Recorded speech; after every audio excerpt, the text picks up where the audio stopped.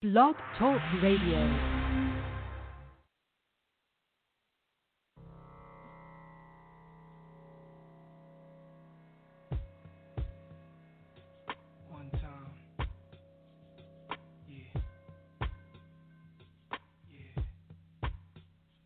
All I need is one mic, one beat, one stage, one nigga front my face on the front page. Only if I had one gun, one girl and one crib, one God to show me how to do things the sun did. Pure, like a cup of virgin blood, mixed with 151. One sip will make a nigga flip.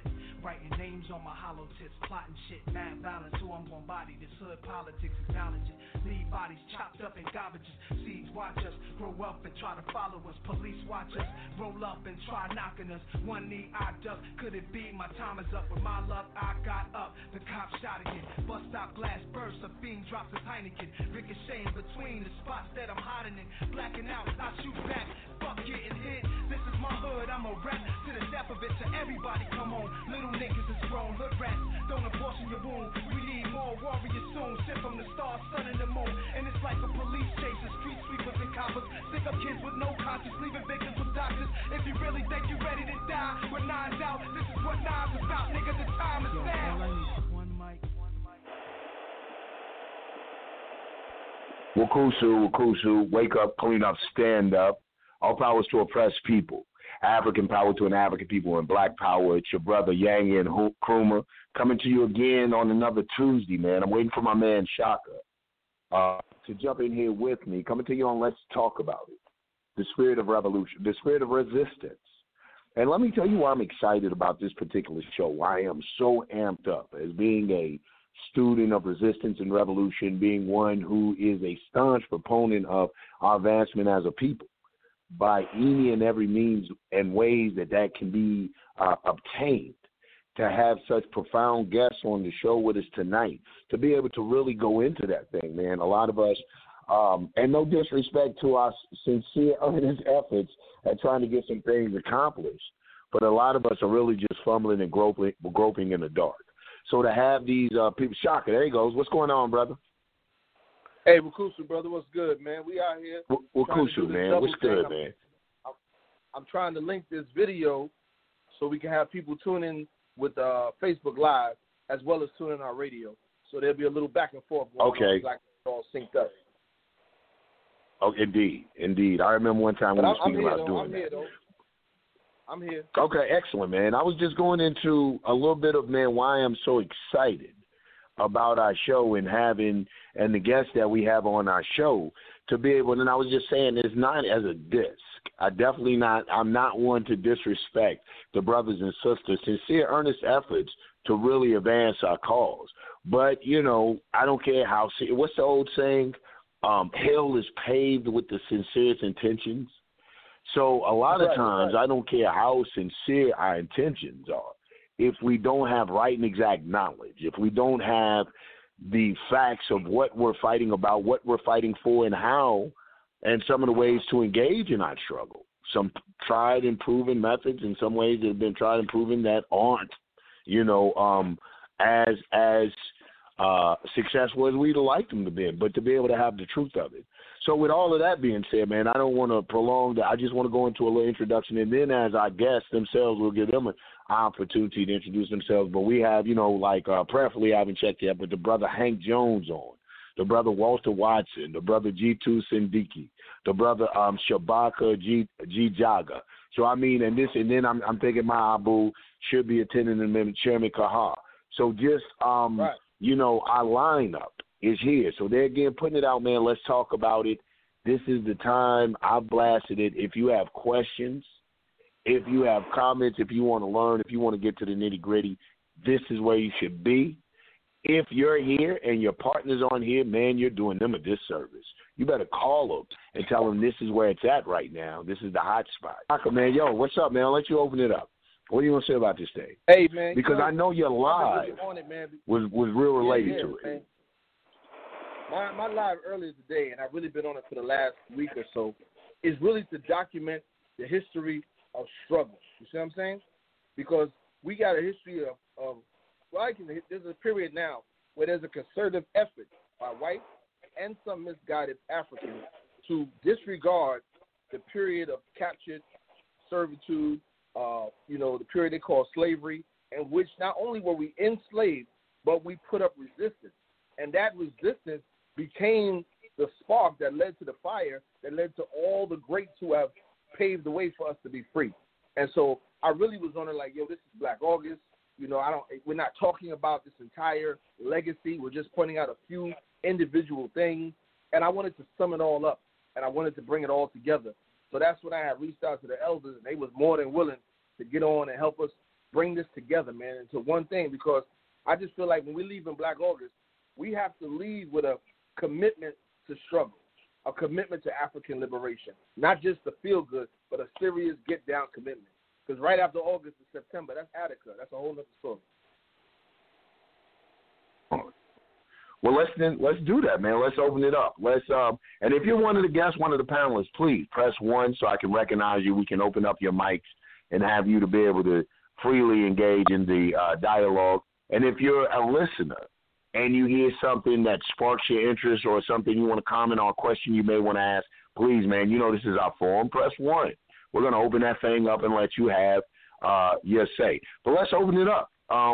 And I don't know exactly whose mic is open, 301-3398, but I'd like to ask some of the elders, and let's just ask the hot topic. What is the take, my opinion, and I do want to go on Black August, and we can tie this into the spirits of resistance, but just generally everything that's going on, the climate now in America, the upheaval, the current event with and pardon me, I've been called to forget the brother's name, but it's in Wisconsin, this incident. What's the general take of the attitude, the sentiment, and the environment? Well, my name is Sujat Graham. I'm a death row survivor. I'm out of California. I'm one of the founders of Black August, and it's just an honor and privilege for me to be here with you, brothers. But before I start, I would just like to start off by recognizing those brothers that made it possible and the reason for Black August to be created. And it was created to recognize those brothers who had made the supreme sacrifice in the name of the movement after W.L. Nolan and George Jackson was killed. And some of those brothers is people like the San Quentin Six, the Soledad Seven, brothers that you'll hear about later on in your audience. And also those brothers who served in the Black Panther Party that also made it possible, that gave their life. And the brothers who struggled in the BLA, the offshoots of the Black Panther Party. And the Attica Rebellion, the brothers from Walla Walla. This is what made Black August possible. I was born and raised in a little small town called Lake Providence, Louisiana. I left the South at an early age and moved to South Central Los Angeles. My whole life has been a life of resistance. I grew up in 1965 in the Watts Riot. I was a little boy in middle school. And what was the Watts Riot about? Police brutality, white racism, and oppression. What was rebellion represented at that particular time? Our highest stage to get from under intolerable oppression, which is going on today. That's why it's so systemic. At the age, I didn't even know how to really read or write, but I understood what justifiable homicide meant. A white police killing another black in the ghettos of South Central Los Angeles. So I went in and out of jail at an early age, and then when I went to jail for my last time, I joined the movement. I was fortunate to hook up with a 45-year-old man named Yasin Muhammad. I was 18 years old. And for many years during the Panther Party, many of these brothers tried to reach me and educate me. But it wasn't until I was 18 years old and went off to prison for my last time. A man named Yasin Muhammad, I gave him a listening ear. And he educated me about the knowledge of the black man. He said, brother, you need to read and understand black history. I said, brother, I don't want to read Western civilization. He said, that's their story, brother. He said, read history and you're going to understand the present. From that day on, I never looked back. I joined the prison movement. I was in Chino prison when W.L. Nolan was killed. That was the beginning of a movement then. In 1973, I had been in the movement for 3 years. The call went out after George Jackson was killed in 1971, August the 21st. The call was put out for volunteers to stand up to bring pressure off the San Quentin Six. Many people had the opportunity to stand up. On November the 27th, myself and Eugene Allen stood up And if I had a clue on for the next 7 years what I was going to have to experience as a black man, I'd have made them kill me that particular day. To make a long story short, I experienced 4 long trials. I was convicted in my second trial and sentenced to die December the 8th at San Quentin until gas penetrated upon my personhood. After being on San Quentin's death row for 3.5 years, the Supreme Court overturned my conviction because they systematically excluded all African Americans off the jury. I understood fully why I was being prosecuted, because I was a rebellious black man, standing up for the lives that had been committed against black peoples in prison. So you would think because the Supreme Court overturned my conviction, that's why I would say the courts declare laws, but it is up to us to put teeth in it. You would think I would get a jury of my peers. To make a long story short, my third trial was all white. The jury couldn't determine my guilt or innocence.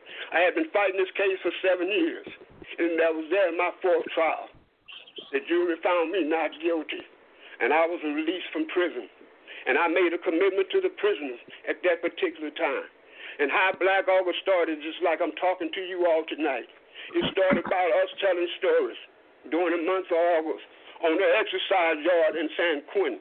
If any of you all have seen a picture with Katari Jeffrey Garland, one of my best friends, a man named Martha Holly, we all in that picture together. That was the beginning and the birth of Black August.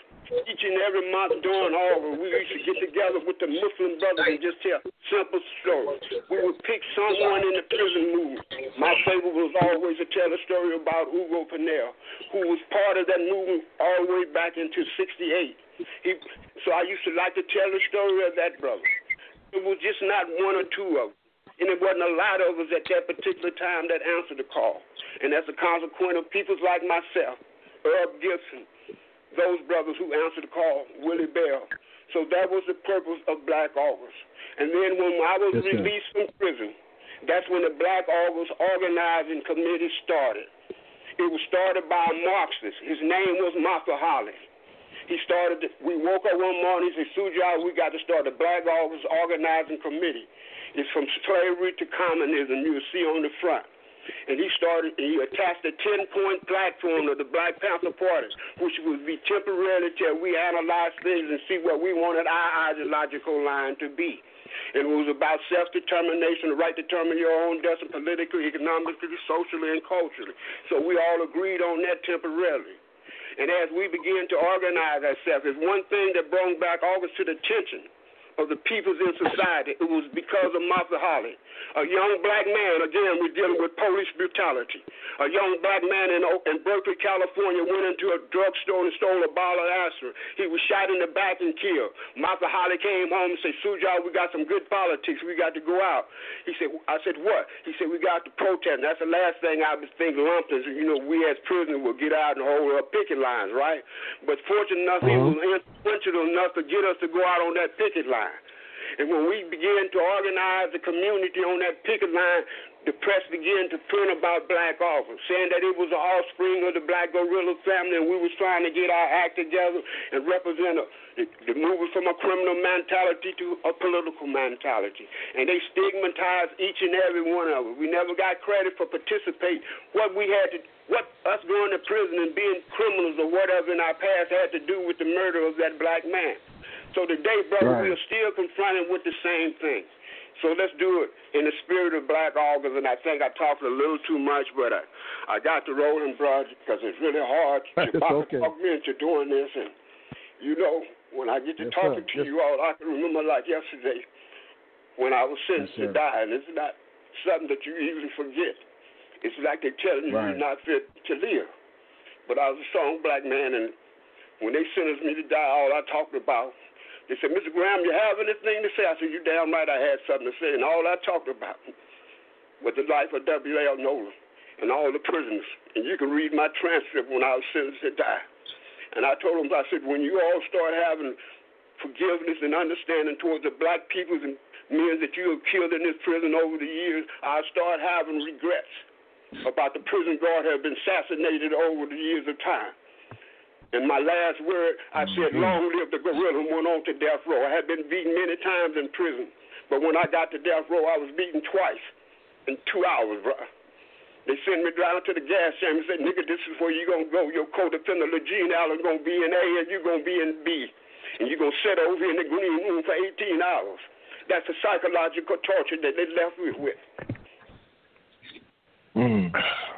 Well, man. Well, Baba, you know, as a young brother in the struggle, man, we are honored to be here. We're honored by the work that you and many others have done before us. And one of the reasons we had this show is because as young men and women, brothers and sisters, we feel that it's important to hear your story so we can really understand our place in this struggle. And again, we thank you, brother. We thank you. Thank you all for having me. Man, absolutely. I'm left speechless. You know, I'm left speechless. But I am, Bro, I've been really, 7 years old. My birthday, I'm more determined than ever before. And the greatest sensation I've gotten, they say the millennium race. Our generation was a dead generation, but it's been so good to see us stand up and rebel with righteous in the nation against the oppression and systemic racism that's going on in America today. We haven't dealt with it because what? We've been in denial, and that's the heartbeat of racism. Instead, we start dealing with it and having these conversations, it can continue to exist. 87% of Republican people thinking about if there's no racism in America, we'll never be able to deal with it as long as you're in denial. That's right. So go ahead, so I'm really sorry. It's all right. No, absolutely. Well, listen, our phone lines are open, and I've opened the mics, and your mics are open. You know, brothers, you see the energy you brothers are coming on. So I mean, and it's real, man. That is so heartfelt. I just want to say too, before brothers jump in, one of the things that really touched me was on the simplicity and just really the basic concept of what Black August was started on, you know, just how inspirational and having been behind enemy lines, not to the degree psychological torture or to the years and lengths that some of our comrades have been on, but having been behind enemy lines and calling myself a political prisoner because I believe that the social, cultural climates and conditions created by this system encourages criminality and encourages things. We're political prisoners based on that. So having been a political prisoner based on the injustice of society and the few choices I felt like offered to inspiring Black men and women, I was unfortunate enough to have to spend those times behind enemy lines, fortunate enough to find myself there. And so I know just that thing of sitting around and discussing Black heroes, you know what I'm saying, and sheroes and people who did it and sacrificed and made those sacrifices, how inspiring and motivating that could be when you're in the belly of the beast like shit, you know? Yo, but our mics are open, please. And I don't know exactly which elder, which we call them OGs, which OG we have on, but please, brothers, say something. Okay, this is Jitiu. Go ahead, Paul. But just know, me and Hank Jones is on the line together. So Paul, go ahead, and we'll follow you. How you doing, brother? I'm How you doing good, brother? Man, I'm well, man, brother. I'm great today, man. I'm so honored to have such a high-powered panel, man. I'm just tickled, really. Right. I'm speechless. I was thinking about when you say let's talk about it. It's really something to talk about, but it's really something to be about. You know, because we've been talking for a long time. One of our problems that I see, the last tactician that I can remember, and the theoretician combined was George Jackson. Okay, when I met this brother in Soledad Central because of the shooting of brothers in Central. They killed brother W.L. Nolan, Lil Jug, and Cleve Edwards. You know, when this happened, I came to prison at the age of probably about 18. Yes, sir. And that was the thing they were trying to deal with in terms of changing our name from Negro to colored, Black, and the political or some of the revolutionary philosophers being a nationalist, a cultural nationalist, a Black nationalist. And, coming out the hood at age 18, young and wild. I came out of gang banging in the prison. Came out of a neighborhood they call Slauson Village.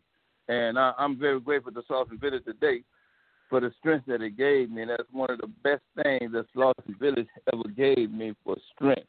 And I wouldn't have had that strength if it had not been for them. So when I came to prison, we were still gang banging.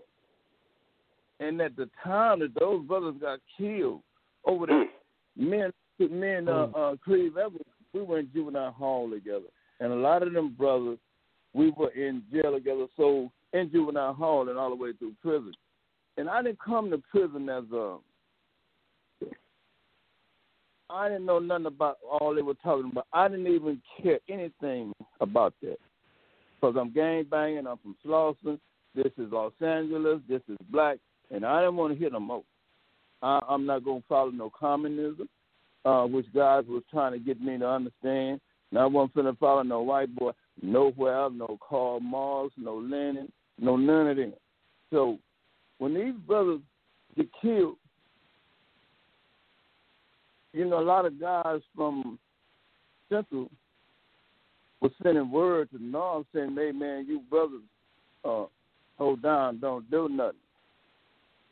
But my opinion was, look, man, them brothers over there in Central, they need to run Central. They can't run North. And, it was so many of us there from L.A. It was just so anyway, the thing was I never wanted to understand any of that. To go changing the name, that's when it really started. I think it was maybe 66, 67 or somewhere along that line. So I got to meet Yogi. I used to talk to Yogi every day. We was in O-Wing together. I got to meet Whiteside. I didn't get to meet WL. But the thing was, there's a lot of them brothers that we have forgotten. We haven't forgotten them. That nobody does anything from William McLean. What's the brother in the whole Rochelle McGee, William Christmas, James McLean. They died in Marin County. But there are some people that we left behind, and I just don't think after 50 years that is right, because they gave up something that they believed in. If I would have died, I wouldn't have been giving up nothing that I believed in terms of political philosophy. I was there because they were black. That's it. Later on, I became, in talking to people, I began to accept and begin to see what the difference would be. But so I accepted that, but I use the word comrade now, but I really don't like that word because that's a communist. It's kind of like a communist thing to me, and I really don't like it. But with George, Yogi, Whiteside, Howard Toll, Jeff Rowe Jeff, Big Jake Lewis, somebody come on. All them brothers gave us youngsters, teenagers, man. They gave us strength. That's what they gave me. The strength to carry on. Amen. By this, you're going to have to be strong. Straighten our backs up. I wasn't looking. Gave us strength to straighten our backs up. Yes, sir. Because, without them guys, man, I wouldn't even be living today. And I just feel so bad that if we as people, when we got out of prison, man, we didn't have nothing. I didn't have anything going for me. I was in the street. So when I got out of prison, it wasn't no revolutionary army there. So when I got out of prison, you got to pay rent. You got to pay bills. So what did I have to do? I had to get back in the street. And I was so hurt that of what I gave up, and now under the revolutionary concept that it wasn't there for me. So I went back to the street. And when you go back to the streets, you know what happened with that. So what I'm saying today is we need something, somebody. We need some kind of head to this thing to organize. It seems like to me that the August 21st, what they call Black August. Johnson got killed August the 7th. Yeah, brother. Comrade got killed August 21st. Okay, a lot of things happened in August. The movement about Rochelle and with brother, you there? and William Christmas, that was all in August. So, after being back in prison, I'm hearing about the Black August movement, but I don't know what it is. But my point is, sure, and then Yogi, hey man, Yogi was a soldier to the last minute. But some people, and some people would try to say, hey man, next to George and all the mother brothers passed, Yogi was right there. Yogi top flight soldier. That was Doc with that, amen. So we tend to forget these people. And a lot of us are locked up. We get old, and so what do we leave? If you don't leave no legacy, you're not leaving anything for those coming behind you. And I think what Comrade and them did, the legacy they left, they gave us something. Amen. Even today, I depend on that information and that knowledge. But that knowledge and that information is what helped me to be the person I am today. So I'm saying that we need to lead. We need to get together, man. We talk about a lot of things. But in my opinion, from what I can see, we're not organized to the point where we need to be doing something. Sure, we need to talk to get this thing together. I mean, we need to cap this. The talking, everybody needs to be doing whatever it is that they are designated to do. Everybody ain't going to be no soldier. You're going to have people that's writers and all that kind of thing to trying to do what we need to do. And I don't think, from what I've heard, that I know that Brother Jitiu is there in L.A., and I know that there's a lot of problems there. Some people are trying to actually take that concept away from what I understand. But how can you take that away from the creators? So now everybody, we done all been swept under the rug, and then somebody else is taking over. Now they writing about us. It's not us writing about us. It's about somebody else writing about us. And that's not true. And somebody else is claiming to be us. So I'm gonna turn this over, man, and I'm gonna listen, man. But we're in. I don't like the position we're in. I was one of the Solidarity 7,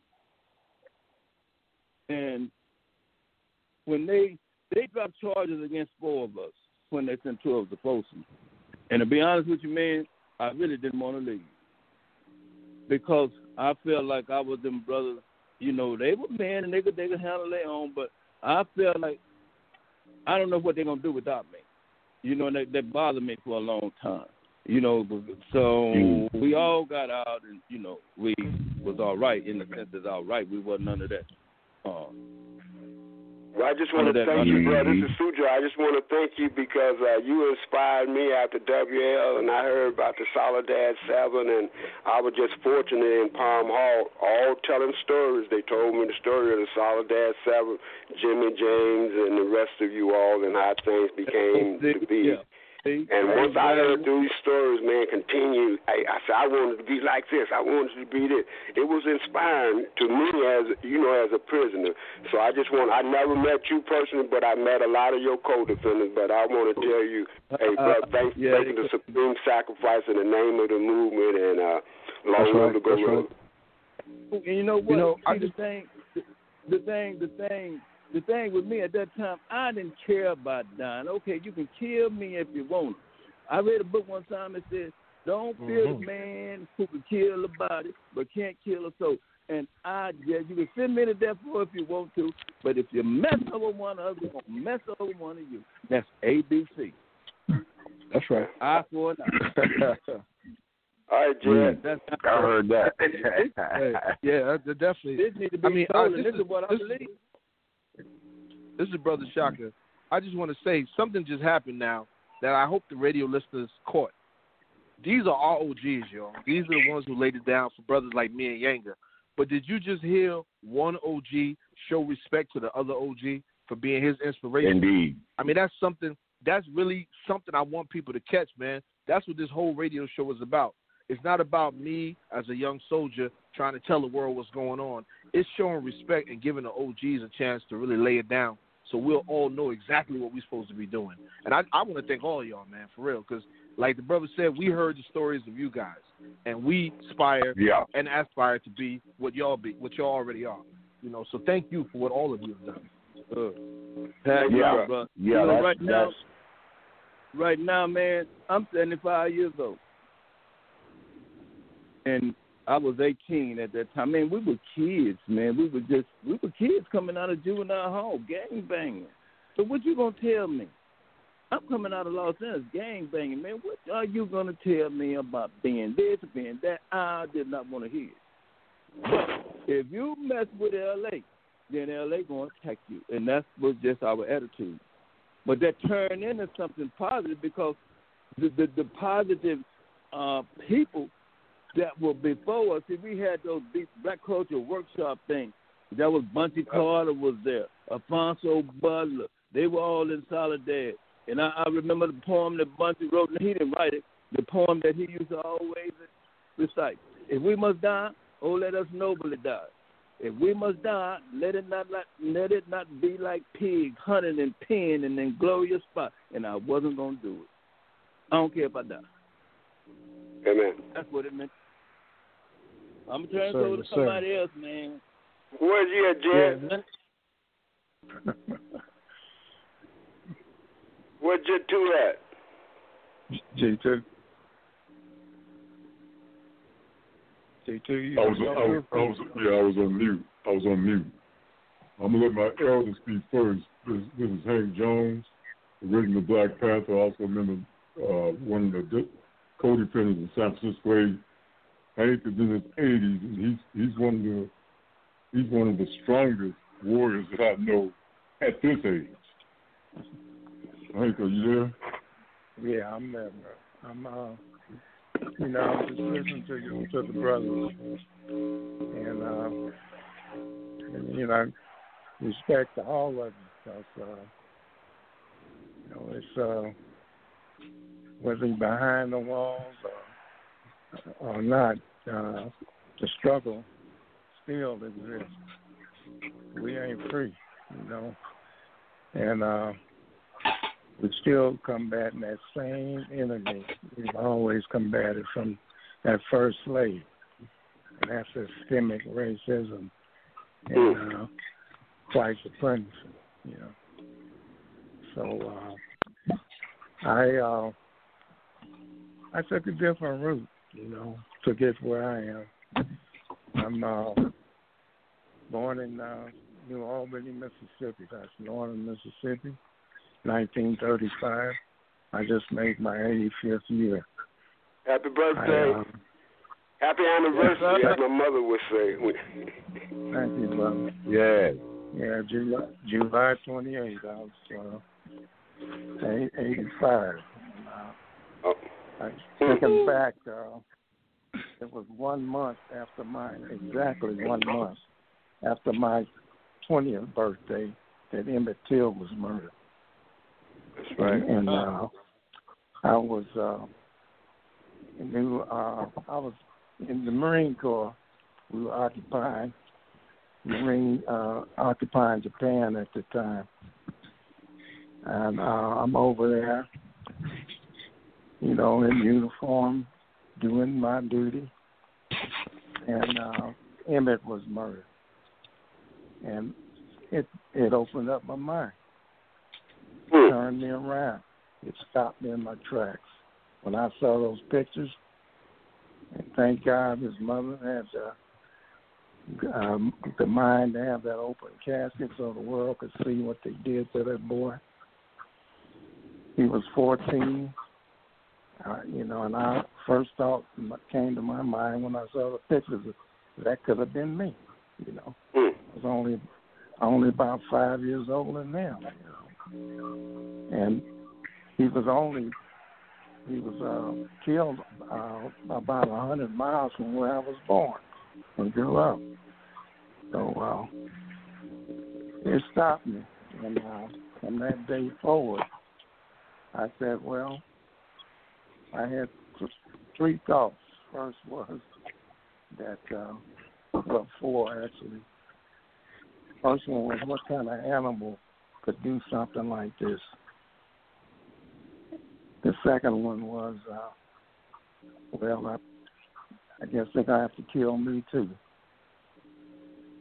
Third one was, well, I probably won't see 21 because I'm not going to put up with this shit anymore. You know, I'm not taking any more crap off these rednecks. Come on with that. And in Japan, the military had only been desegregated seven years, and that was only on paper because it was still segregated races. And they had the black soldiers and Marines, you know, that isolated to two clubs we could go to, and we weren't welcome anyplace else in town. So we had put up with that until Emmett. After Emmett, there were only 13 blacks in my company, in the company of Marines. And we all decided at the same time that we were going to desegregate everything. So that's what we did. We started fighting. We fought every time we went to town. We tore up every place we weren't welcome. We were bad for business. We were whipping heads.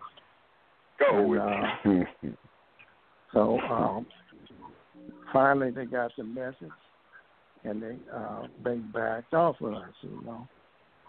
But it took about a year of that, constantly fighting every weekend, you know. But had some good brothers, you know. Some from Philly, Detroit, Chicago, you know. We all, one brother from Utah, Nebraska. One brother from Nebraska. I remember thinking, I didn't know there was any blacks in Nebraska, you know. But that brother was, had heart. All of us, you know, and not all of us would fight, but didn't hurt that there was a couple of Golden Gloves fighters amongst us too. So right on. But you know, we whooped heads until we got tired. It felt good, you know. It really felt good because I had all that stuff pinned up inside of me, resentment, hatred. I've been carrying around resentment about how my mother and father have been treated. You know, you 50 years old and you're still a boy, you know. And, black folks didn't have any rights that white folks are bound to respect, all that kind of bullshit. So it felt good to let it fly, you know. And did that. And then I started breaking my hands. So I had to figure out another strategy. Couldn't whoop them all. So, breaking yourself up, whooping heads. Yeah, breaking myself up.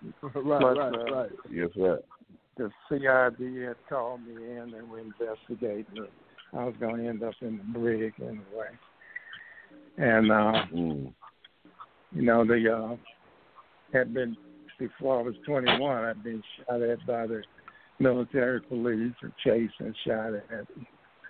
And, you know, so, like I said, we segregated everything. And after we got done, we could go wherever we wanted. And we went back to our two clubs and we drank our hoochie and we, you know, danced our dances and we had a good time, you know. We didn't want to be around white folks. We just didn't want to be denied because of the color of our skin. So, come on, Mr. Jones. You know what? Can you repeat that one more time? I think so many of us misunderstand that whole movement of integration and civil rights. I love what we didn't want to blend with the white folks. We just weren't going to be denied because the color of our skin. Right. We weren't going to face no bullshit because we've been kissed by the sun. That's right. You know, right on, Mr. Jones. Yes, sir. No, I did not want to move to the suburbs and hang out with a bunch of white folks. I had nothing in common with, you know. But if I wanted to do that, I wanted to have the right to do it, you know. And I wasn't going to be denied because I'm black. So, you know, when I got out of the Marine Corps, though, I started me a family. And then I got involved in the movement because coming home every day from work and watching what was going on down south with the peaceful protesters, just trying to get the right to vote and how they were being treated. Dogs sick on them, you know, beat upside the head with clubs and stuff and water holes and all that. And I wanted to do something about that. I wanted to get involved. But I had 3 kids up there, and I was the only male adult in my family by then. My father had died. So I could not run off down south. Plus, I wasn't, I'd been combat trained. I couldn't go down there and get beat upside the head and not react. And especially after spending a year fighting redness, you know. So there's no way I could peacefully protest. I would have got a whole bunch of people hurt down there. But the movement came to San Francisco. That's where I was situated back then. And I got involved with SNCC first. We were organizing around, slum houses and inferior living conditions and code violations in those old Victorians and inferior schools and stuff like that. And I did that. We organized a community organization with SNCC. And because we felt if we got all these issues together and put them under one organization, that then the community could speak with some strength to the powers that be. And we didn't have any representatives in government. We had one black municipal court judge, and he was just there he was just a placeholder, you know. He didn't have no power. Other than that, we had no representation. So we, after doing that for about 5 years, I realized that the problem was the system itself, and that system was not going to change, that it needed to be replaced. And we started organizing. We organized the Black Panther Party of Northern California. This was at the same time they were organizing the Black Panther Party of Self-Defense in Oakland. And I recognized shortly that they were more advanced than we were, and they had the 10-point platform and program. And that made sense to me, and it did make sense to try to duplicate the Black Panther Party. So I joined the Black Panther Party for Self-Defense. And I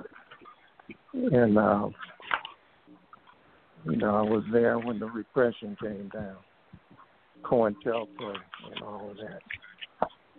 And that's when they started assassinating our leaders, and Medgar Evers, Malcolm, Dr. King, I love them. And then they started in with Fred Hampton and Bunchy and John. Yeah. And so Bunchy. Yeah. So hey, brother, can I interrupt you for just 1 minute? Sure. And I mean, I kind of want to address this to the general panel. You know, my personal opinion is, I think that us and white folks are diametrically opposed to each other, and I don't think that we should ever fight for. How can I say it? We are looking for some justice in America, and that's not going to happen. I mean, we can go all the way back for 400 years, man, and we still looking for the same thing. We're looking for white folks to treat us right. I mean, in a lot of cases, I'm not saying that we are, you know, right. But I think that this should be on another plane. That I mean, the thing that's not what we're looking for. We're not looking for. Can we talk about freedom? We could talk about political freedom. We could talk about economical freedom, okay? But to do that is just like say, okay, well, you guys can go. You know, we through with it because the system needs us. They got to walk on something. They got to walk on somebody. Somebody got to be the basis to support this system. So we sat back eating pork chops and they eating steak. And I'm saying we are going to be. Paul. Go ahead. Okay, let me respectfully ask you to allow Conrad to finish his thing so we can get into this. Oh yeah, I just wanted to interject that. Yes, sir. Please go. No, I just want to interject. Thank you, bro. Thank you. No, go ahead, brother. Brother, 80-something years old. You know, he got all the respect coming from me. Thank you, Jitiu. No, that's not a problem, brother. I understand where you're coming from because I joined it was during the Black Power movement when I joined the Black Panther Party. We wanted self-determination and independence, That's what we were looking for, and that's what we should be looking for today, self-determination and independence. Thank you. So, we don't. We have proven that we can run the corporations.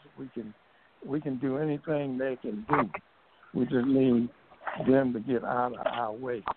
You see, and we have to move them out of our way. Right. We're not asking. We have to demand this. Come on with that. This is what we are due. We built this mother here. We built this country, and they owe us. Yes, sir. So, yes, sir. And so, it's now I won't go into it. I'm just saying they will come at you though when you become effective and when you become a threat. They will come after you. They came with COINTELPRO against us, the counterintelligence program, and it was illegal, unlawful, unconstitutional, and they did everything. They used every trick in the book. They used every means and method from murder, from murder on down. You see. So yes, sir. We're still here, some of us. So, and some of us are still behind the walls, paying for that. Our resistance. So, for sure. And we should never forget the brothers that, like Chip and Chip Fitzgerald, Indy Island, and people like that. Right. Mm-hmm. We owe Absolutely. them that. If we can't get them out, Absolutely. we definitely should continue to struggle. Chip Fitzgerald, the first counsel to face the death penalty and sentence to die. Exactly. You know, as young brothers and sisters, Sister Makita, are you on the line? Because it's important that we recognize the sisters that are on the line. You know, because you sisters are a part of the struggle as well. Oh, yes, I am on the line. Oh, sister, what's going on? Anything you want to add on, sister? You know, first of all, let me just, pay huge respect to the elders, for their experience, for their struggle, for, carrying us on their backs in their experiences and really pushing to,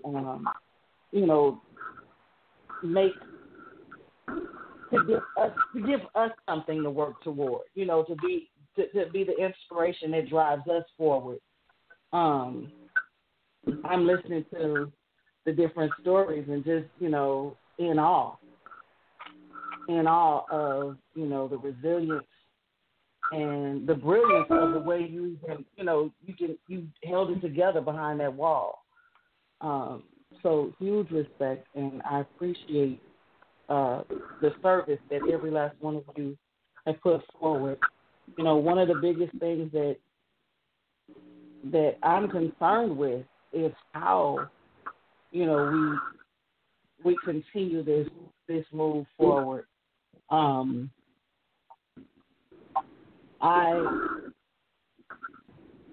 want to say I've been a part of, this collective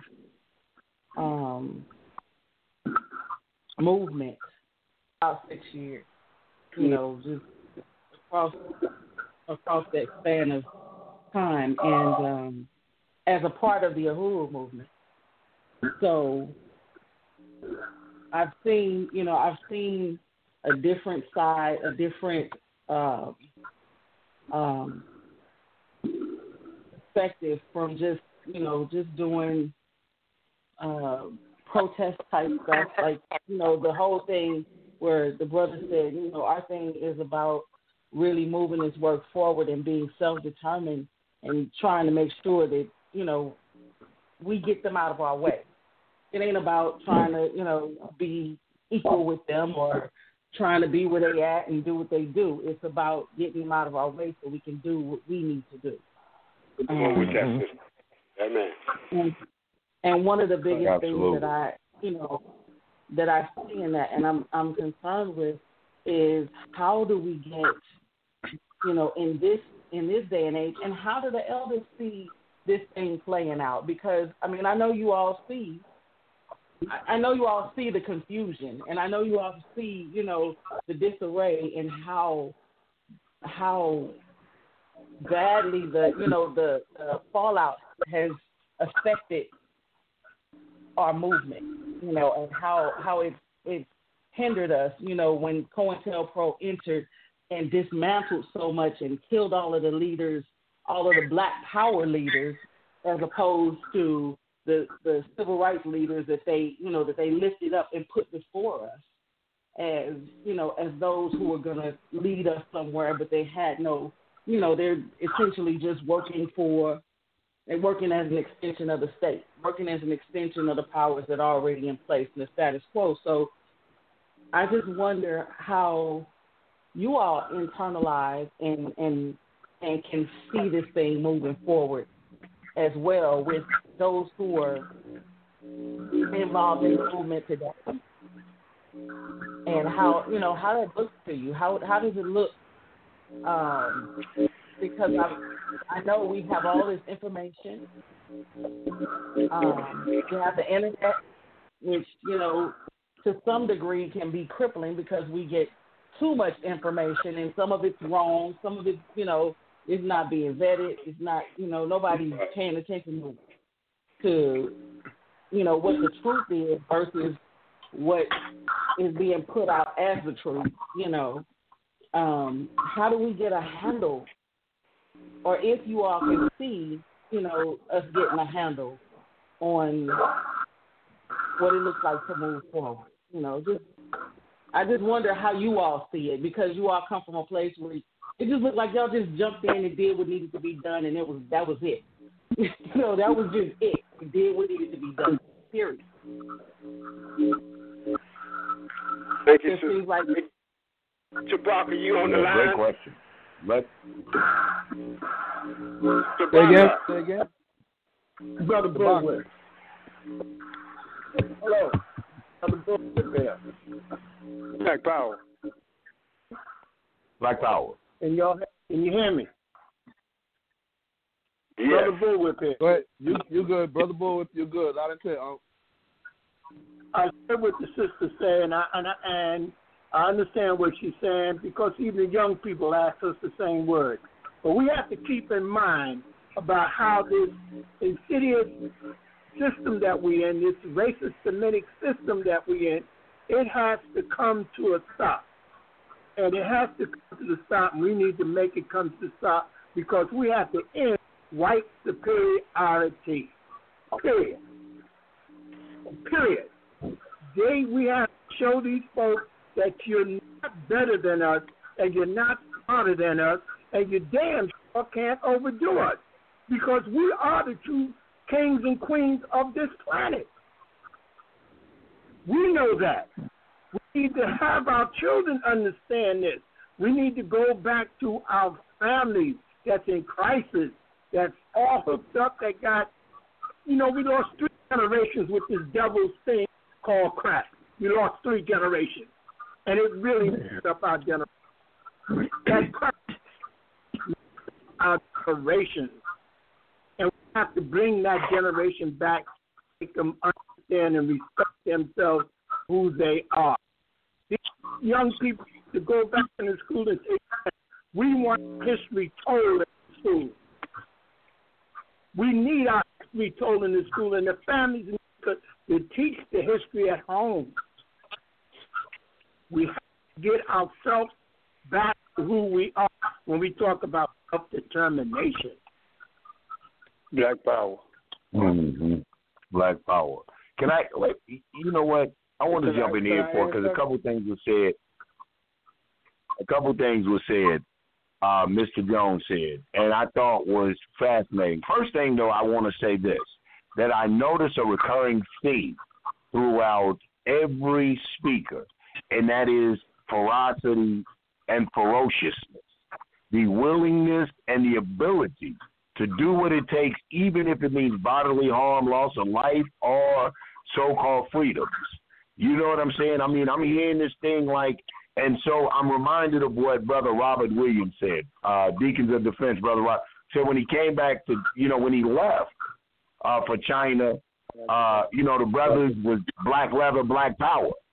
And when he came back, the brothers had purses or something to this effect. I know I may be paraphrasing terribly, but something he noticed, he pointed out the very big noticeability of the effeminization of the black man. So maybe this goes into the lack of, because I noticed in you brothers' era, man, y'all were kicking out freedom fighters like y'all mamas had a freedom fighting factory or something. All of y'all brothers was like that, man. We can get a brother to go out and protest. Instead of standing up, a lot of our men now would rather videotape it and holler out world star. I mean, the whole mentality has changed. And then secondly, I want to say in my conclusion, because I don't want to be long-winded, phone lines are lit up. So many great people to come on. I still think we got Chairman Carr that hasn't spoken. So many great guys. I don't think we've heard from G2 yet. So just so many great people. But I want to say this. Does materialism, this capitalism is a beast.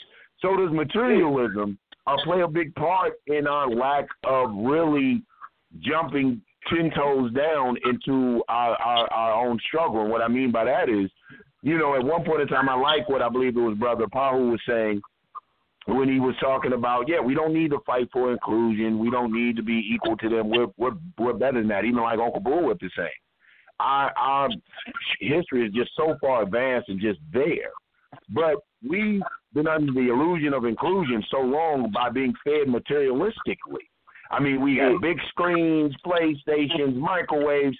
What is the struggle for? back in your time, the suppression and repression was so obvious. Right. You know, white men come to your neighborhood, grab a woman, hang her from a tree, just blaming police, which they're still doing it today. They just, I don't even want to say more tactful. It just seems like somehow when I watch the films, the treatment is that much more horrific. Maybe I've grown immune to it. Maybe I don't know. But what is it that we have lost in this day and time? And I see it even getting worse because I'm 47. From my younger brothers and sisters, I'm going to say comrade, Brother Paulo, don't get upset with me, from the younger comrades I'm not. that, okay, brother, you know, I'm teasing Baba, man. You know, I love to have fun with my brothers, man. Y'all get to know brother, man. That, you know, we've lost, sir. Right. I said, I do want to we're just saying that we've lost that. I'm listening. We get it back. Was just wondering what has happened to go into us to make us lose that ferocity. Like I said, we'd rather videotape atrocity than personally intervene to stop it. What? I mean, is it that did they dilute the water? What do you guys think? What is this big deal? No, it was the bad. When they introduced crack cocaine, yes, sir. That devastated our community. And then following that, they dumbed down a generation or so. And so we lost the knowledge of the history of struggle in that process. The chain was broke. Yeah, could I share something?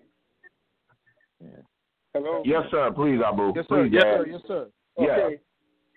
One of the greatest things that they did before they brought in crack cocaine and heroin, they brought in integration. Yeah. And thank you, when they brought it, Abu.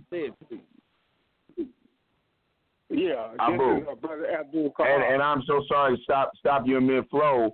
You know, I didn't have an opportunity. Some of our guests were introduced. I didn't have it. And even Uncle Bullwhip, next time he comes around, I want a proper introduction. Please, you go into, just a little bit of who you are and, an introduction of yourself. Okay. I'm Chairman Abdul Kahar of the People's New Black Panther Party. I'm former Louisville 7 of the Black Panther Party during the 1960s. 7 of us were framed for the biggest robbery in the history of Kentucky. They framed us for robbing the Kentucky Derby. And we went on trial for robbing the Kentucky Derby. We beat that case. A year later, I was kidnapped, placed in a sane asylum mental institution, given a trial, held there for 60 days, was given shock treatment, drugged up, and the only way I was able to escape that was a Caucasian doctor recognized who I was, and he went to the radio station, the black radio station, WLOU, and they let him on the air, and he told the people where I was because the agents that infiltrated the Black Panther Party told people that I went underground to join the BLA when they knew that I was kidnapped and was held in a mental institution in the woods. And when that Caucasian recognized me, to show you, truth just don't have one color. When you're dealing with righteousness and you're moving forward and you're dealing with truth and honesty, I am a revolutionary and a people's revolutionary. And that Caucasian went to the black radio station, WLOU, and they let him on the air. And he told the people where I was, and you should have seen the convoy. The people came to that institution in the woods, got me out there. The doctor wrote a statement and said, well, nothing wrong with me, but he had to follow the order of the FOP.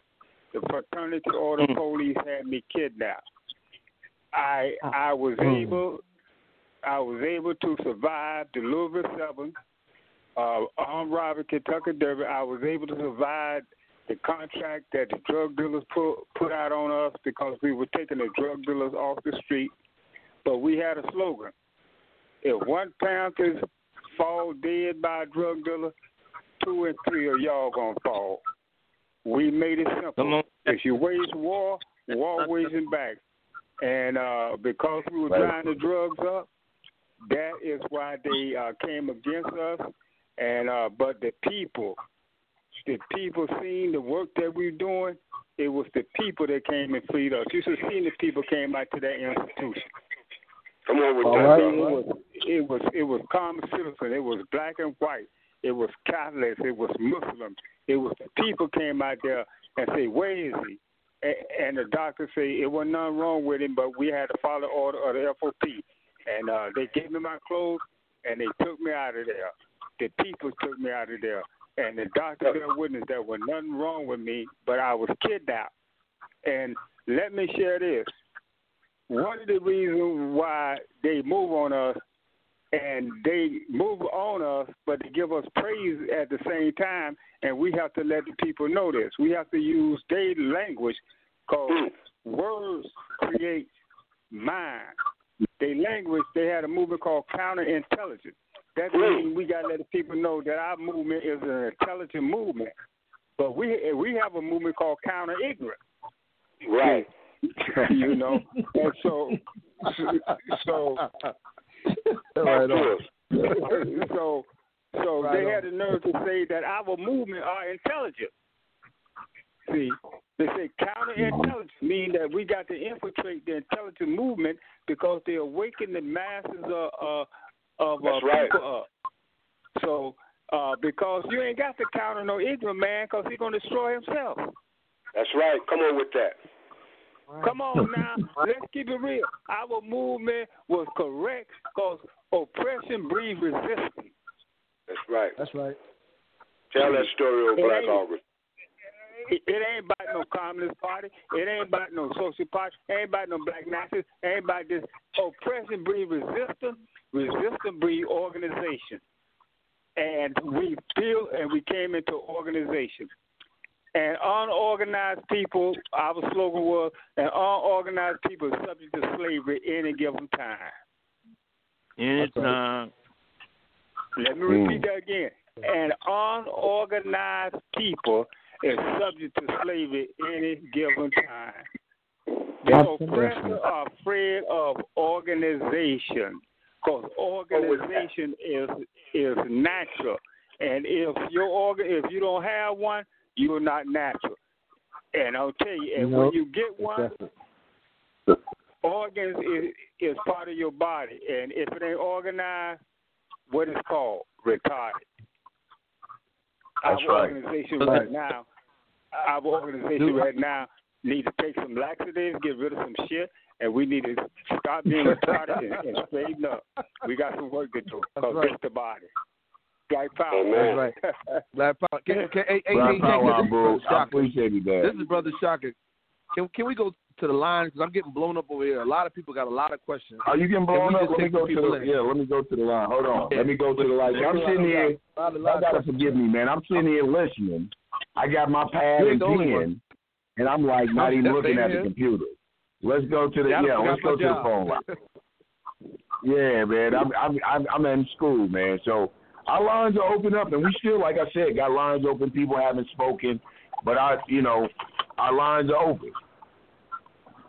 We just have it there again, too. Let me just get a caller. You're listening to Let's Talk About It with Shaka Yanga, man, high-powered panel. We get into the nitty-gritty. Can you dig it? I mean, we got it going down. That's right. And yo, if you're listening now and you haven't contacted your partners, please go back and check this out on recording, because you will be well rewarded. Right. All right, our lines are open, man. We're free flow. Who we got on the line? Right, get your pens and papers. Right. Our lines are open.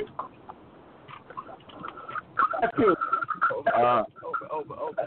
Can you hear me, brother? Well, you said, Shaka, you were getting blown up. I opened up every line that was... Yeah, I just heard. Did somebody come on the line? Yeah, this is our son, brother. Black Power. Black Power, brother. You doing all right? Yes, sir. Who's this? Introduce yourself, please. This is Hassan. I'm calling from Memphis, Tennessee. Brother Hassan. Right. Hey, how you doing? Good, brother. How We're you good, doing, brother Hassan. What's the... Yeah, brother, this is the perfect class for you to be on, man. You had any questions or anything for the brothers? Yeah, hold on. I'm trying to take you off the card thing, because phone acting crazy. Yeah, that may work. It sounds like a little feedback going on. Yeah. I'm gonna take it out.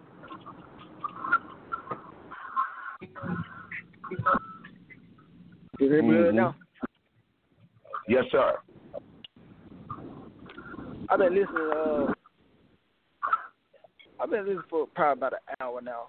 So the thing about the question I have is that I forgot what brother that I was listening to. He said, well, that we have to come to that we got to instead of we've been talking about it for like you said about 400 years. We've been talking about it for years and years. We talking about what we gonna do, and now it's time to. I feel like it's time for us to really just come together and start making statements and take back over the communities that we supposed to.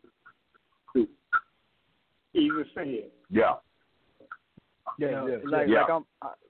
Like I'm in Memphis, Tennessee right now, and I'm coming down every pressing that police officer just killed this black brother down here. And like I was saying, like I was trying to tell them, the brother he had a warrant for a murder, but what gives the police officer the power to say he's the judge, he's the assassiner, stuff like that? Because he had a murder warrant doesn't mean you can kill him. He didn't have a weapon, but they killed him down here in Memphis. So y'all finna see that on the news probably tomorrow when these folks start riding and looting down here. Just like they shot the brother up there in Wisconsin. Yep. And that's what the elder was saying is that when are we going to come together and stop killing each other really, and come and get together and go through the black communities and put the brothers and sisters back together like we supposed to. That's right. Come on with that, bro. This is Sujat Graham from out of California. I was, on death row, and I hear your voice, bro. We're still dealing with the same problem, and I'm all in for whatever we can do as an entity. And like the other brother was saying, I think organizations is the key to our success. And he was saying people are scared of organization. I've been saying that for the longest since. How do we recreate something that could carry us forward to lead us, to be that motive to continue our struggle? And how do we deal with this systemic racism, organizing ourselves? So my sword is by your side, bro. I live in Washington, D.C. now, and I'm a part of a group called Witness the Innocent. We all death row survivors. Some of us did 20 years and shit. And we try to put a face on the systemic racism that exists in capital punishment. Like I always tell people, why you dealing with the death penalty? Because I say it's killing our peoples. In my state of Maryland, we eliminated the death penalty where I live at now today because we organized it against it. And we was able to show how racist the death penalty was in Maryland. 85% of the murder victims in Maryland were black peoples. But no one was on Maryland's death row for killing black people. Everybody that was on death row, their victim was white. So what we got to deal with the overall racism in this whole system. It's not in the economic system. It's also dealing with the criminal justice system.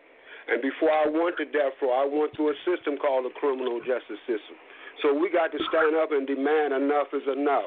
I remember some years ago, and I think it's a time for that call to come again. When I first came to Washington, D.C., they had this brother. He had did time in San Quentin, and I met him, and he was crippled, and he organized this organization called Ceasefire, Don't Smoke the Brother.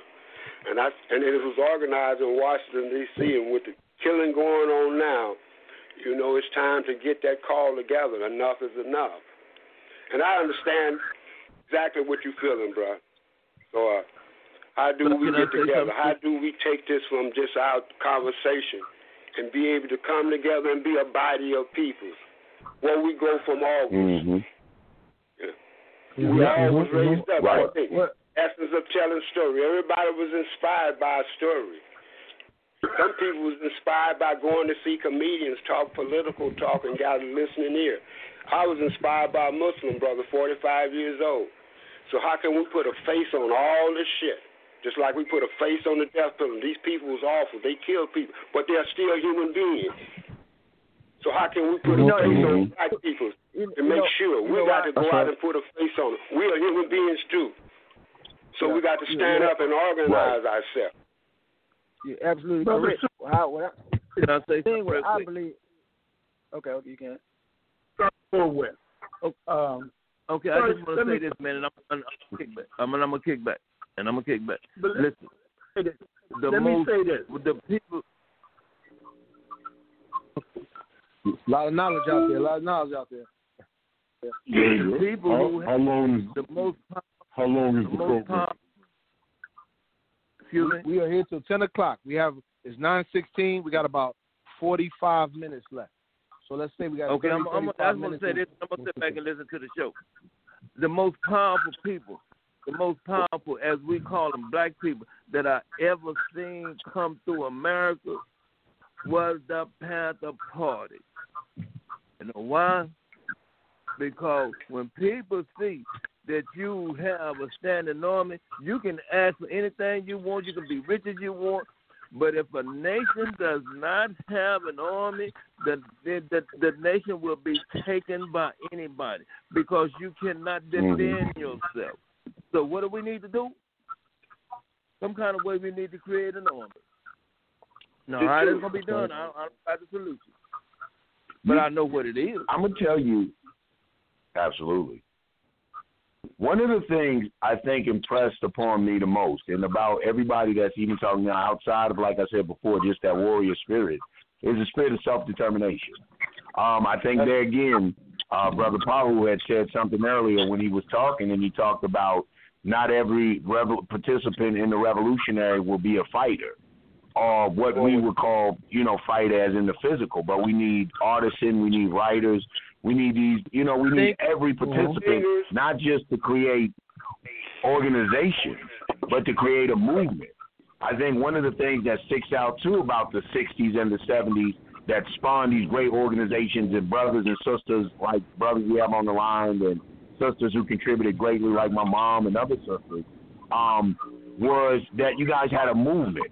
You didn't just have an organization to help you to build and build character and to direct your actions, but you had a movement for inspiration. You had the music. I'm black and I'm proud. You had the dress. You had the slogans. Black is beautiful. Black power. One of the things I think we have failed to recreate is the spirit of movement. We've gotten so into these organizations and everybody being the premier organization and the vanguard and this type of, really, which to me is very colonialist. This very rank and order, trying to be the dominant conquistador type of thing is very colonialist to me. So what happened to the whole movement, that thing that just empowers the people? So you're not a part of my organization. So you're not a part of the People's Black Panther Party under National Chairman Yanga. But you're part of a progressive organization that is about getting the job done and that is contributing to the overall movement and spirit. And I'm going to listen for the rest of the show. But I just want to throw that in. Black power. Thank you, Brad. Comment. What about Jitiu? Yeah, Jitiu, come on, man. I'd like to share first, Power. First, I want to apologize to my elder, Paul, for interrupting him. I have the highest respect for my elders. They're the ones whose shoulders I stand on. But I know that Paul is a young 75. And when his motor gets running, you can't stop him. Hey, I know that from experience. Dude, that's the only brother I'd have met. So, I would never in my whole life disrespect him any kind of way. I did not. No, I would never do that. I would never do that. I got to put that out there because, this comrade, I know you like the word comrade, but comrade to me is more than just a friend. It's someone that I got their back and they got my back and we both know it. So I wanted to do that. The other thing, Hank is kind of, what's the word I want to use? Hank don't really share a lot. Hank has been through a lot. He's one of just like Shoejaw was tortured. Hank was tortured back in the 70s for a murder that they tried to put on him. In his 70s, they tried to bring that back up and take him away from us in his 70s, him and other comrades. Right. So I wanted to share that. Also, I want to share that two of the comrades who were part of San Quentin 6, GIAP, David Johnson, and soon the odds of Willie Tate. I mean, these are comrades that, like I said, whose shoulders that I stand on. They've been really ill. They just got out of the hospital. I think GIAP is out now. Soon the odds he's out, but they're still, we got to hold them up. In prayer, we got to hold them up and hope that they still be with us for years to come. The other thing I'll say is that the sister, I didn't catch her name, but we just did. I'm with Black August Los Angeles, and we just did a Zoom meeting. We had all the sisters. We had Tini Yapu, whose husband has been down for 45 years. We had Allegra, who is the daughter of Ugo Yogi Fennell. We had Ayana, who's been a part of the movement, and Shaka's wife, who's been a part of the Black August movement since its inception. And we had Sukari, who is the wife of Joker Katari Galden on the program. I ain't gonna get into a whole lot about my history, because I want to be able to just say a few things and then allow those that are on the call have this discussion. But I entered into this in 1977 as part of the movement. I was one of the ones that we opened up Black August in 79 in Solidate Owayne, where they killed the comrades W.L. Knowles, Steve Edwards, and Miller. This movement was something that I didn't what can I say? I didn't see myself as being part of it. And I also had, I want to talk about my brother, Damulu Kali, who was part of the Panther Party and went to prison in 1967. To try to criticize, in fact, it helped me understand when we were going through it as people, but I was too young. It wasn't until I entered the prison system in 1976 that I had brothers put books in my hand and say, check this out. I had brothers that I was fortunate that I came in at a time when the movement, or those that were part of the movement, was still prevalent. And so I was embraced by them brothers, and I realized that this is the only thing within the prison system. This is the only organization that is doing something to address the problems, not just in prison, but also in wanting to be part of that movement in the community that existed during that time. Comrade George, it was actually a Latino brother that introduced me to Comrade George in 1976 when I was in YA. He's the one that handed me a prison letter. So that's part of their history. When I got to Clinton, the camaraderie among these comrades was so thick and the love was so deep, you couldn't help but be attracted to it. When I got out of prison, the first thing I did, I went from L.A., I went to L.A., checked in with the parole agent, and shot straight back up to the Bay Area, because that's where the Black August Organizing Committee had started, and so I was a part of that. I remember I was out of prison maybe about 2 weeks. We had Malcolm X event up at Berkeley College, and one of the comrades, Jasiri, was going to be the keynote speaker. So I'm helping the comrade put his speech together, and when we get there, he tells me to do the speech. I come out of a solitary confinement after 4 years, and 2 weeks on the street, I'm scared as hell. But all I said, I was telling myself, was this is for the movement. Q-Jaw approached me and he's like, can you do it? What am I supposed to say? Of course I can do it. We had an audience of about 2,000 people, and after the presentation, all of them rose up. And that put us on the map. Now there's been a lot of highs and lows during that time period. We got a slew of comrades that when I went to the hole in 1978, and I was fortunate that they changed the law briefly in 1977. They changed the law that allowed me to get out but other comrades didn't. If you had an L on top of it, then they were stuck. They were stuck in Pelican Bay. They were stuck in all other shoe units until most of them didn't get out until around 2013, 2015. They had the hunger strike. They had 2 hunger strikes, one in 2011, one in 2013. They got a lot of exposure, and that's what got a lot of them comrades out. They just now starting to come home after 40 plus years. You know, but a lot of them are still there. You got comrades that have been in prison for over 50 years. He should have been there 57 years. And he was only out a couple of months, about 6 months, from Angola, when they kidnapped him and kept him for, I think, 50 years. So we got a lot of comrades out that need to get out. We just did another piece about political prisoners. But see, we have this thing among us where we compartmentalize ourselves. We do a man's job for him. We say, oh, he's not a political prisoner because he wasn't involved in politics before he went to prison. Well, goddamn it, when he got there, that was his life. That was his life. He committed himself. He stood up.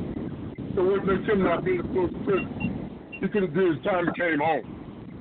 But he stayed with him.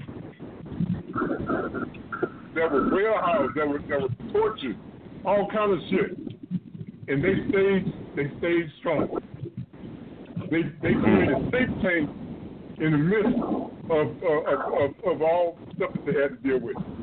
And the last thing I want to say, I'm gonna close it out. Our comrade, Ugo Yogi Samir. There's been things that said that you know, this comrade did 46 years now old, 51 in prison.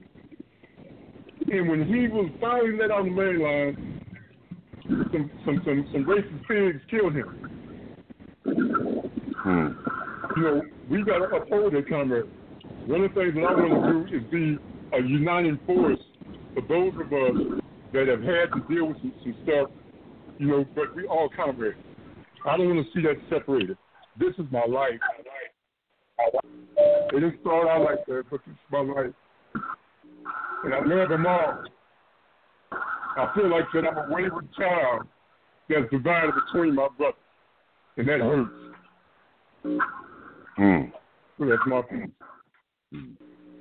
Man, right on. Let me, Brother Kenny, and I don't, Brother Bull, can I just get, and I, Brother Bull, at the risk of, you know, we have, and I'm going to just hold this call because I've had someone who's been so patient. They've been waiting on Uncle Bull for like a minute. I think they're actually like someone wants to talk to you guys. So if can we give them a couple minutes? I've seen them on the line, like just sitting here patiently. Thank you, sir. Let's open up this caller's mic. All right, let me get the brother. 216-3333. Your mic is open. Can you brothers hear me? Yes, sir. Yes, sir. Yes, sir. Loud and clear. Oh, okay, all right. Thank you for taking my call. First, I want to just give honor and appreciation to the brothers for your sacrifice, and more importantly, for remaining true to the struggle after all of these years. I'll be brief, and also want to give a shout-out to Brother Shaka Yanga for the great job y'all doing, Sister Makeda for hipping me to the show. There's a lot going on with our young brothers. I do some work around the gang violence that's happening throughout the country. I came from the West Coast, California. Now I'm over here in Ohio area. I want to ask you guys if some of the brothers can speak on the transition. And I'm not going to try to go all deep. I'll just put it out there and let y'all speak on it.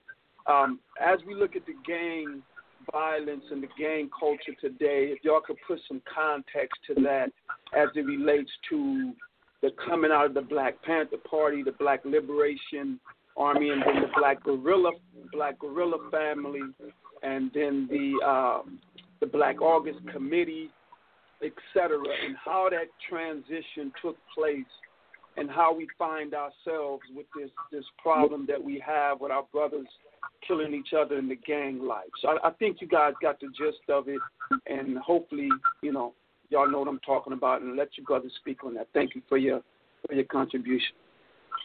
Could I speak on that real quick? Can I speak to that? Yes, yeah, sir. please. Everybody. Could I speak to that real quick? Yes, sir. We give everybody. Yes, sir. Let me speak to that because I work with young people. I'm 75 years old, comrades from California, and everybody there. Let me give my respect of love and spiritual revolutionary love to all y'all, Hank, all y'all, Jack, soldiers, all of you. Listen, it's what has happened. Again, I go back to that crack, and I have to go back to that crack because that crack really messed up our people for 2 generations. It took the soul out of our people. It took the spirit out of our people. And I have to say, because it has left our young people really messed up. They started with positive hip-hop music that was positive. The minute I turned around, I'm hearing young brothers calling the young sisters bitches, hoes, and all that shit. And they're calling each other all these N-words that we've been hearing out there. And nobody, even elders, not saying anything about it, not putting a stop to it, and saying that is wrong. Because that word, there's no such thing as this is the way it is. It means love. There's no fucking way in the world you're going to call me this name and say that means love when my people name. No way you can tell me that bullshit. I can't hear any of them out. So when I hear these young people on the street calling each other that and feeling that way about them, of course they're living the Willie Lynch law. That's what they're living, the Willie Lynch law. And all of y'all know the Willie Lynch law. You know what he did and what he on how to keep us divided as people. We need to break that law. We need to break, like I said, we need to end white superiority systemic. We need to end this shit as it stands today. I could still go out there. I could see straight, and I got strong 2 fingers. If you know what I'm talking about. And I think is where we have to go at with this. Then let it be. Because I'm tired of hearing my people being killed. I'm tired of my people killing each other. They're killing each other and don't even understand they're doing the work for this cracker. And they don't see it. They don't see it. And we have to show them. But how do we do it? We have to start taking back over those schools again. We got to start community organizations again. We got to make parents stand up and speak their mind, what they want to see happen. We got to take these community boards. We got to take this shit over. And don't step in until we take it over. That's how I feel. Thank you, bro. Education. I'd like to speak to it also. We have time. Yes, sir. Please. Are you listening? Hello? Yeah. Okay. Yes, I think it was brother. Yeah. Yeah, I wanted to speak to that. I agree with everything the brother just said. One of the things that we have to do, that I feel we have to do, is back in addition to my work with Black August, organized committee in Black August, and before Black August Los Angeles, I started a program called Black Awareness Community Development Organization, specifically to target those young brothers in the streets to educate them. You know, we don't necessarily have all the resources to do that. You know, so we got to fight for resources and all that. But those, when I came home, I ended up getting into it with police and going back in the 90s. And I got out right after, right before the truce between the Crips and Bloods in my hood, in L.A. And I started pulling the brothers from my neighborhood, talking to them about, you know, you down with the truce. That was a missed opportunity. When that truce happened, now from a Peckerwood standpoint, I'm looking at this shit and I'm like, okay, 30 years ago, almost 30 years ago, something similar happened that they called the Watts Rebellion. And out of that came these organizations and formations. I ain't getting ready to let that shit happen again. So I'm going to disrupt this truth. I'm going to say they come together to attack the police. As long as they party one another, that's cool. But I'm going to get it back to the point where they killing each other again. So that was a missed opportunity for us to grab them young people and sit them down and say, okay, look, that's cool what you're doing, but look at what's really going on. Why are we in this situation? So I tried to do that when I came home with Bagdo. If you ain't remember, we saw these peace summits across the country. I came to we came to Georgia and hooked up with Younger, and he pulled a lot of brothers off from the West End into this meeting. We formed this organization initially was called National Council for Urban Peace and Justice, and we evolved into International Council for Urban Peace and Justice and Empowerment. So we went all around the country, and everywhere you go, you're seeing the same thing. But that's what we need to do. We need to pull these brothers, if it ain't but a few of them, and get and just start having those numbers multiplied. Because they hungry, they're looking for direction. Yeah. Can I say something? This is Brother Shaka. First of all, respect everybody in the line. But as a young brother, man, I came out of that gang life myself, like Comrade Yang. Right. We came from that. But, and I just want to make it clear that a lot of the young brothers out here, young sisters out here, they are in these gangs with the belief that they are carrying on the tradition of revolution because they're being told by co-opted leaders that what you're doing is revolutionary. See, when we was being pimped out by these so-called OGs and pimped out by these so-called dudes who was telling us that banging on each other was a revolutionary act, that selling drugs was like, fuck the white man, you sell drugs, that's how you're going to be independent. So a lot of these young people out here, they really believe in their mind that they are stand-up guerrillas and that they are really revolutionary. And another thing that we can't overlook, just like COINTELPRO interrupted the flow of the 60s and the movements, I was part of something in New York called the United Gang Family. And we had, back then I was in the 5% Nation, we had Zulu there, Nietas, Latin Kings, Westside La Familia, the family. We all came together. And I witnessed COINTELPRO get involved and separate everybody. You know what I mean? That's a very important thing we got to understand. And that's one of the important reasons why Comrade Yang and myself felt it necessary to bring the OGs that we know together so that these young cats can get a direct pipeline to the real OGs. So we can get away from all this false doctrine, and we can show, like, look, I know y'all look up to Shaka or Yanga, but here's where we got it from. So now y'all got a direct trade line.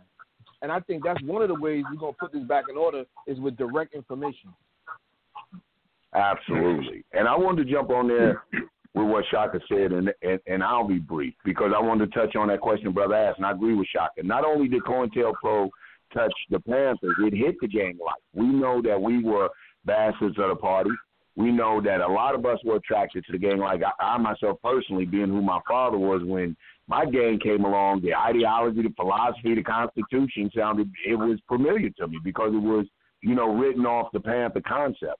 What ended up happening, though, is when they jailed Ali and the introduction of crack cocaine, we went from being a community representing independent people representing inter-party services to, drug dealers and pariahs of our own community. We lost what the whole thing was about. And they jailed our leaders who carried on the traditions of Raymond Washington, who carried on the traditions of Bunchy Carter. You know what I'm saying? So they had some whole other understanding when I came home from behind lines. So like what Brother Sadiki was saying, it was an honor to have these brothers come to Georgia and reach out and be like, yo, Yanga, this and that. Because we had, I do that work too, work with brothers affiliated with gangs. So we have brothers that have beef. But by, me and brothers like Shock out here doing the work, and trying to get that spirit back, when we say, well, the OGs want to holler at you, they have some like, okay, yo, we're going to sit our butts down for a minute and go listen to the OGs. But it comes with having the history and trying to reinfuse them and in my thing, and in conclusion, not ostracizing them, criminalizing them, but taking the page book from Deputy Chair Fred Hampton, who had the original coalition, Bunchy Carter, and I like our OGs, is to politicize a group that is already living in revolutionary conditions. And I'm going to end it with that. I said that last time, but I mean it. Listen, we got a few minutes. Let's keep the flow going. Yeah. Black Power. Yeah. Hey, this is This is Brother Kahar. And that's one thing, being a member of the Louisville 7, member of the Black Panther Party, Citizenship in the Republic, Imam in the Muslim movement, being in all of these formations is one formation, and we have to understand this, what has happened. This is a continuation from the first day that Europeans stepped foot on the continent of Africa. There has never been a true treaty for you and I as humanity. And this struggle, we have been fighting this struggle for a long time. But an unorganized people is subject to slavery any given time. And it is illegal back then to be organized. Your family must be organized. Your everything that the creed had created was organized. They had to bring in the orchid man to get rid of the roaches because they organized. You had to bring in the rest of people to come in. Come on now. That's right. That should be shame on you and I that the roaches is organized and we ain't. Come on. That's right. You Come know, on. Speak on it. Because it's not to be organized, to be ungodly. To not to be organized, to be unhuman. Everything in nature is organized. From the birds, from the flowers, everything is organized. To be unorganized, to be unnatural. And that's what the Europeans try to do to you and I to keep us from being unorganized. And because of that, he was able to bring drugs in. He was able to come in and try to turn our sisters into what they're not. He was able to come in and set up schools to make us think that we was nothing when we create civilization, because he know the power of organization. And you know where the word organization come from? It come from organs. The word organization comes from organs. And I'm not going to hold you long, but it's proper because our body is our organization, right? Yes, sir. Guess what? Right. But guess what? One of the most important part of that organization ain't just the head, it ain't just the heart, it's the asshole. See, the asshole have a purpose too. See, when we begin to organize and we go through these problems, we should expect that. We ain't got an organization where everything gonna be godly like. Abu. Yes. What's the purpose of the butthole? The purpose of the butthole is that you have people in the organization just talk shit. Okay. Okay, I'm just telling you. Okay. All right. Now, I just want to say something. Okay. Now, but you got the leadership that is thinking. You got the arms that is working. You got the heart that is beating. You got the leg that is walking. But you got some niggas in there talking shit. I'm an asshole. The butthole also out all the shit and that is in your body, all the shit that is used in your body that has to flow. If you plug up the butthole, you're gone. So you got to understand the butthole. Get rid of the stuff you don't need. That is what I'm saying. But let me go back to dealing with the Panthers, because coming in the Panthers with the National Committee to Combat Fascism, going all the way back to Mississippi and going all the way back to Alabama, going all the way back to the plantation and all the way back to the continent. Our struggle, even up to today, had been a struggle of resistance. And it might take different forms because of different times and different cultures. But we are still resisting, like this radio program. See, this radio program is no more than a continuation of the brothers and sisters that came from Africa.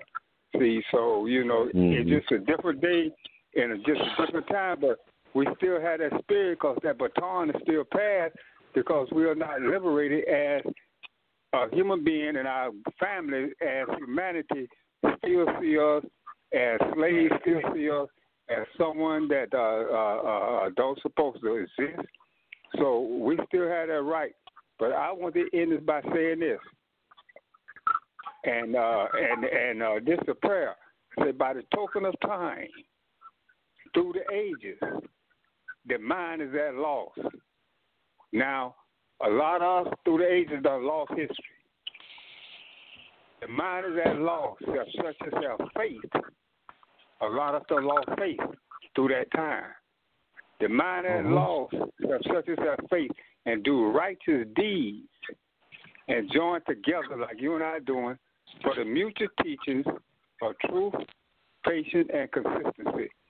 That is the Quran. That is organization. See, our patience, our consistency, because don't you know the racist, the enemy of our peoples and the enemy of humanity, period, never thought that we still going to be here? Come on now. That's right. He never thought, because our consistency, because our patience and our consistency, and because what we are doing is we are doing what is right. And let me say this. By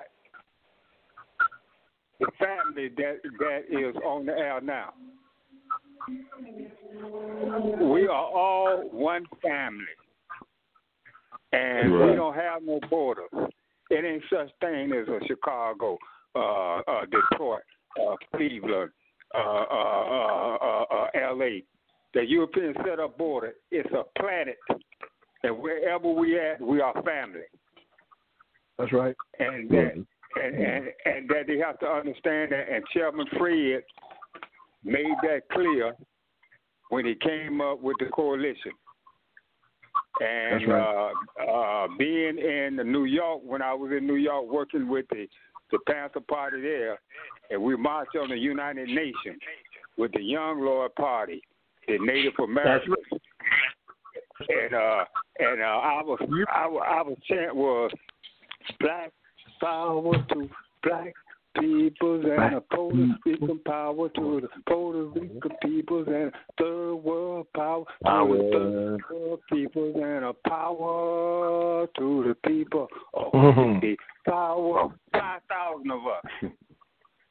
All right. Marching on the United Nations. That was the Rainbow Coalition. It was African. That's right. It was indigenous. It was the Puerto Ricans. It was right the on. Rainbow Coalition that Chairman Fred, before he made his transition, talked about. And the beautiful thing is that now, being on the air with my comrade, and comrade is a word stronger than friend.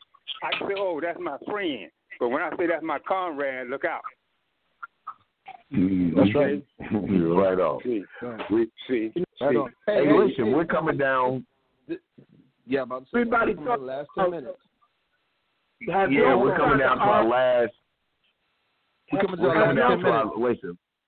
coming down to our last 10 minutes, and I would be amiss. I'm sorry. Listen, we're coming down. The other is Marcus Moses Garvey, when he said Africa for all Africans. That's what we. That's right. That's right. African for the African. African. He told us what the colors were for and what it means, and we cannot get out of our heart. If you're a true revolutionary, you're a true African, you never have to say something good. I read. That's right. That's right. Hey, right on. Hey, we're coming down to our last 10 minutes, and I know what I'm going to do because I have to give the other host, Sister Makita and Sister Shaka, moments in their closing closing statements. But I you say what? You said Sister Shaka, Brother Shaka, brother. I thought I said Sister Makita and Brother Shaka. Okay, I meant to say Sister Makita and Brother Shaka. Okay, I want to give the other hosts an opportunity to close out. I want to say this to mine. Definitely, man, this has been so high-powered. What I hope that can happen is we can have shows with maybe a show coming up with individual guests. Because there's so much information, so much to share, so many questions I have, so much energy that just was contained that 2 hours was not enough to hold just such a high-powered council. So we may be reaching out. We're going to send Shaka to reach out, and we're going to reach out and try to get each and every one, probably individually or two at a time or something, so we can really benefit from this high-powered session. With that, I want to say to the listening audience, thank you again for letting us rock your eardrums on a Tuesday.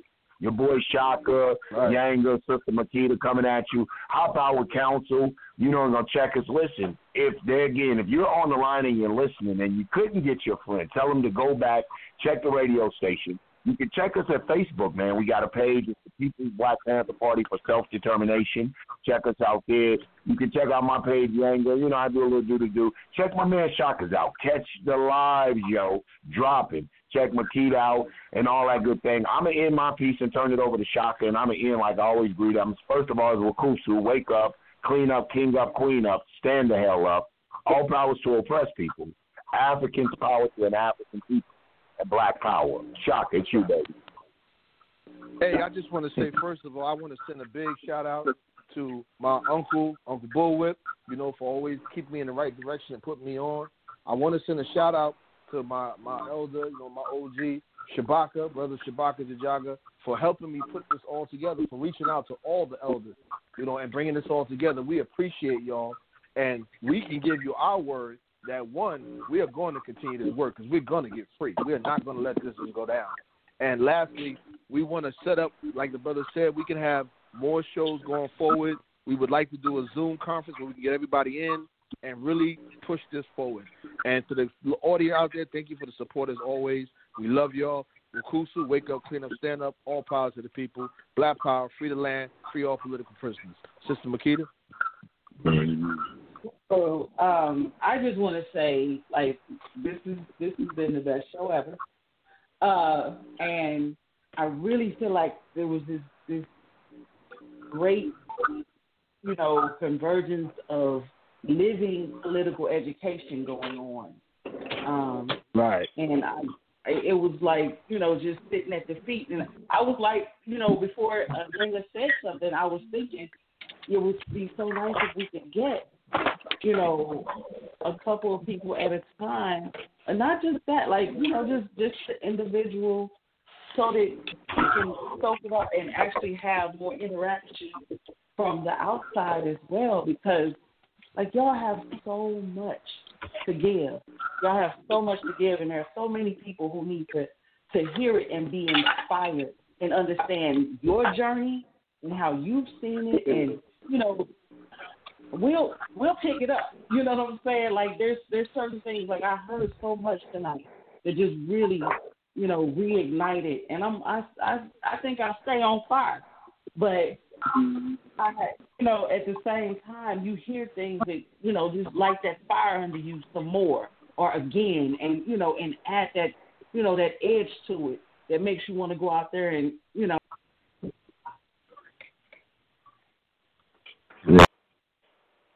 Oh, did I mute? Wait a minute. Hey, what's Makita? I think I accidentally hit. Oh man, did I hit the sister? I think I didn't accidentally. You had, yeah, you 618. muted me, I think. Yeah, okay. Okay, there you go. I'm so sorry. Yeah, but I was just saying, you know, that whole fire has been, you know, intensified by this council this evening, and I appreciate so much your service and your sacrifice, everything, you know, that you put forth in the past, and all that you are worth in the present, you know, every bit, all the wealth of knowledge that you are in the present. And I love you. I love you. And I feel, you know, I know that I can never really feel your pain, but I feel your pain through your words. I feel your pain through, you know, your being able to express it, and you having lived through it, and you finally, you know, you having this ability, I don't mean to say finally, but you having this ability to express it in a place that, you know, where people can hear you and appreciate the struggle that you've been through. And I wish you healing also, because that's a piece that we don't really address, and we don't really get to address, you know, a reconciling of all of the things that have happened to us, and being able to lay that down somewhere and really know that, you know, it's going to be understood, and then somebody's going to be inspired by it and still, you know, decide to pick up the fight, pick up that struggle and keep it moving. I appreciate you so much. I can't say it enough. And I love you, Uhuru. All right. With that, man, we'll catch y'all. We'll catch y'all next Tuesday. Check us out. All right.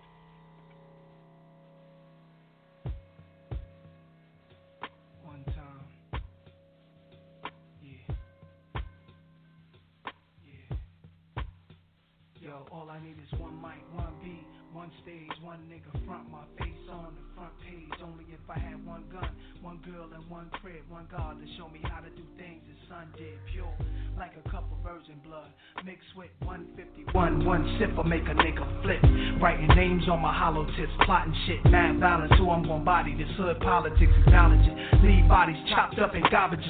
Seeds watch us grow up and try to follow us. Police watch us roll up and try knocking us. One knee I duck. Could it be my time is up? With my luck I got up. The cop shot again. Bus stop glass burst. A fiend drops his Heineken. Ricocheting between the spots that I'm hiding in. Blacking out, I shoot back.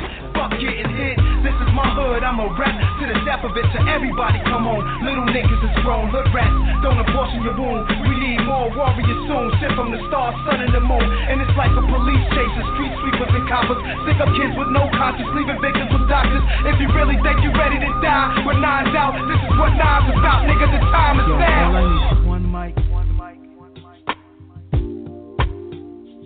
All I need is one mic. That's all I need. All I need is one mic. All I need, niggas. All I need is one mic. Yeah. All I need is one blunt, one page, and one pen, one prayer.